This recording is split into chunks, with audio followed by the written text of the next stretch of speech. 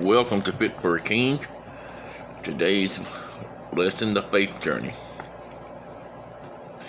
Listen to me, ye who pursue righteousness, ye who seek the Lord. Look to the rock from which you were hewn, and to the quarry from which you were dug.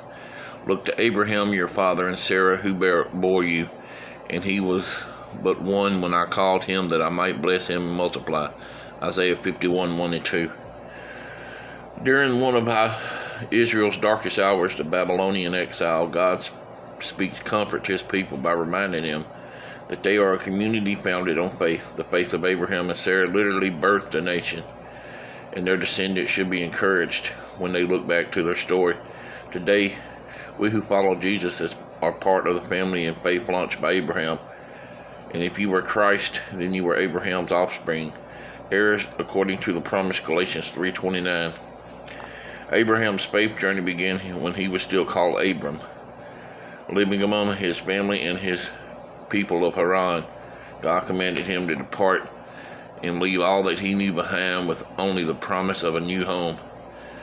Now the Lord said to Abram, go from your country and your kindred and your father's house to the land that I will show you. Genesis 12:1.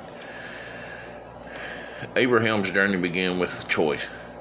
Stay with the familiar, the ordinary, the routine, or trust in the promise of God for a new life and a new way of life. We start the same way. We get to watch the promise of our new life in Christ unfold over time. God didn't spell out the details of the journey before it began for Abram, and he doesn't for us either. Perhaps knowing of the hardships, conflicts, battles, deaths, and suffering ahead would have been too much for Abraham, derailing the journey before it began.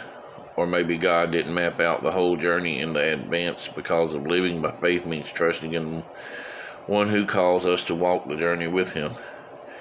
We don't need to know what tomorrow will bring, because we know the one who brings it. God actually offered something much more motivating than details. He offered hope for the future. God promised Abraham that he would become a great nation, that he would be blessed and honored, and that the families of earth would be blessed through him. Genesis 12:2-3. The scale of those promises must have been overwhelming in Abraham, but as enormous and inspring as they were, they pale in comparison to the blessings we were granted in Christ. No eye has seen, no ear has heard, and no mind has imagined what God has prepared for those who love him. 1 Corinthians 2:9. What awaits the redeemed of Christ cannot adequately be put into words, because it cannot be grasped fully by the human imaginations. Eventually, along Abraham's journey, God does get more specific, showing him the entire land of Canaan and the promise. I'm giving all this land as far as you can see me, to you, your descendants, as a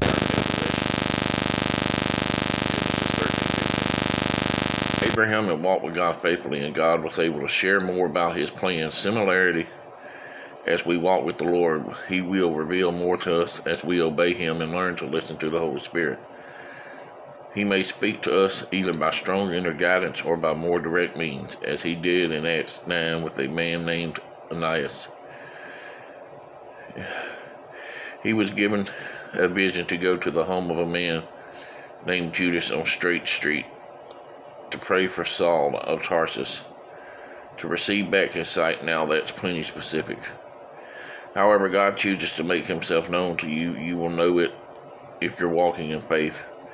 Abraham had many more faith experiences that can instruct us, allowing his nephew Lot to choose the best lands for himself, because he valued family over property. Genesis 13:8.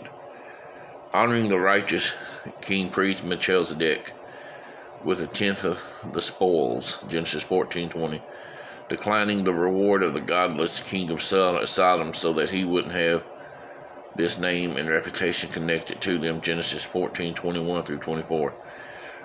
Receiving the covenant with God by faith, offering Isaac as a sacrifice, and finding a wife for Isaac. Like Abraham, our journey of faith will cover a lot of twists and turns, but it begins with knowing who calls us, trusting the one who promises us a future, and honoring him as we walk together, remembering that Jesus is the rock from which we are all formed.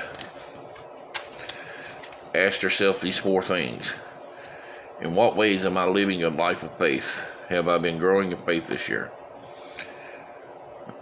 2, are there any areas that I have been reluctant to turn over to God completely? Any area that I've tried to do things my own way?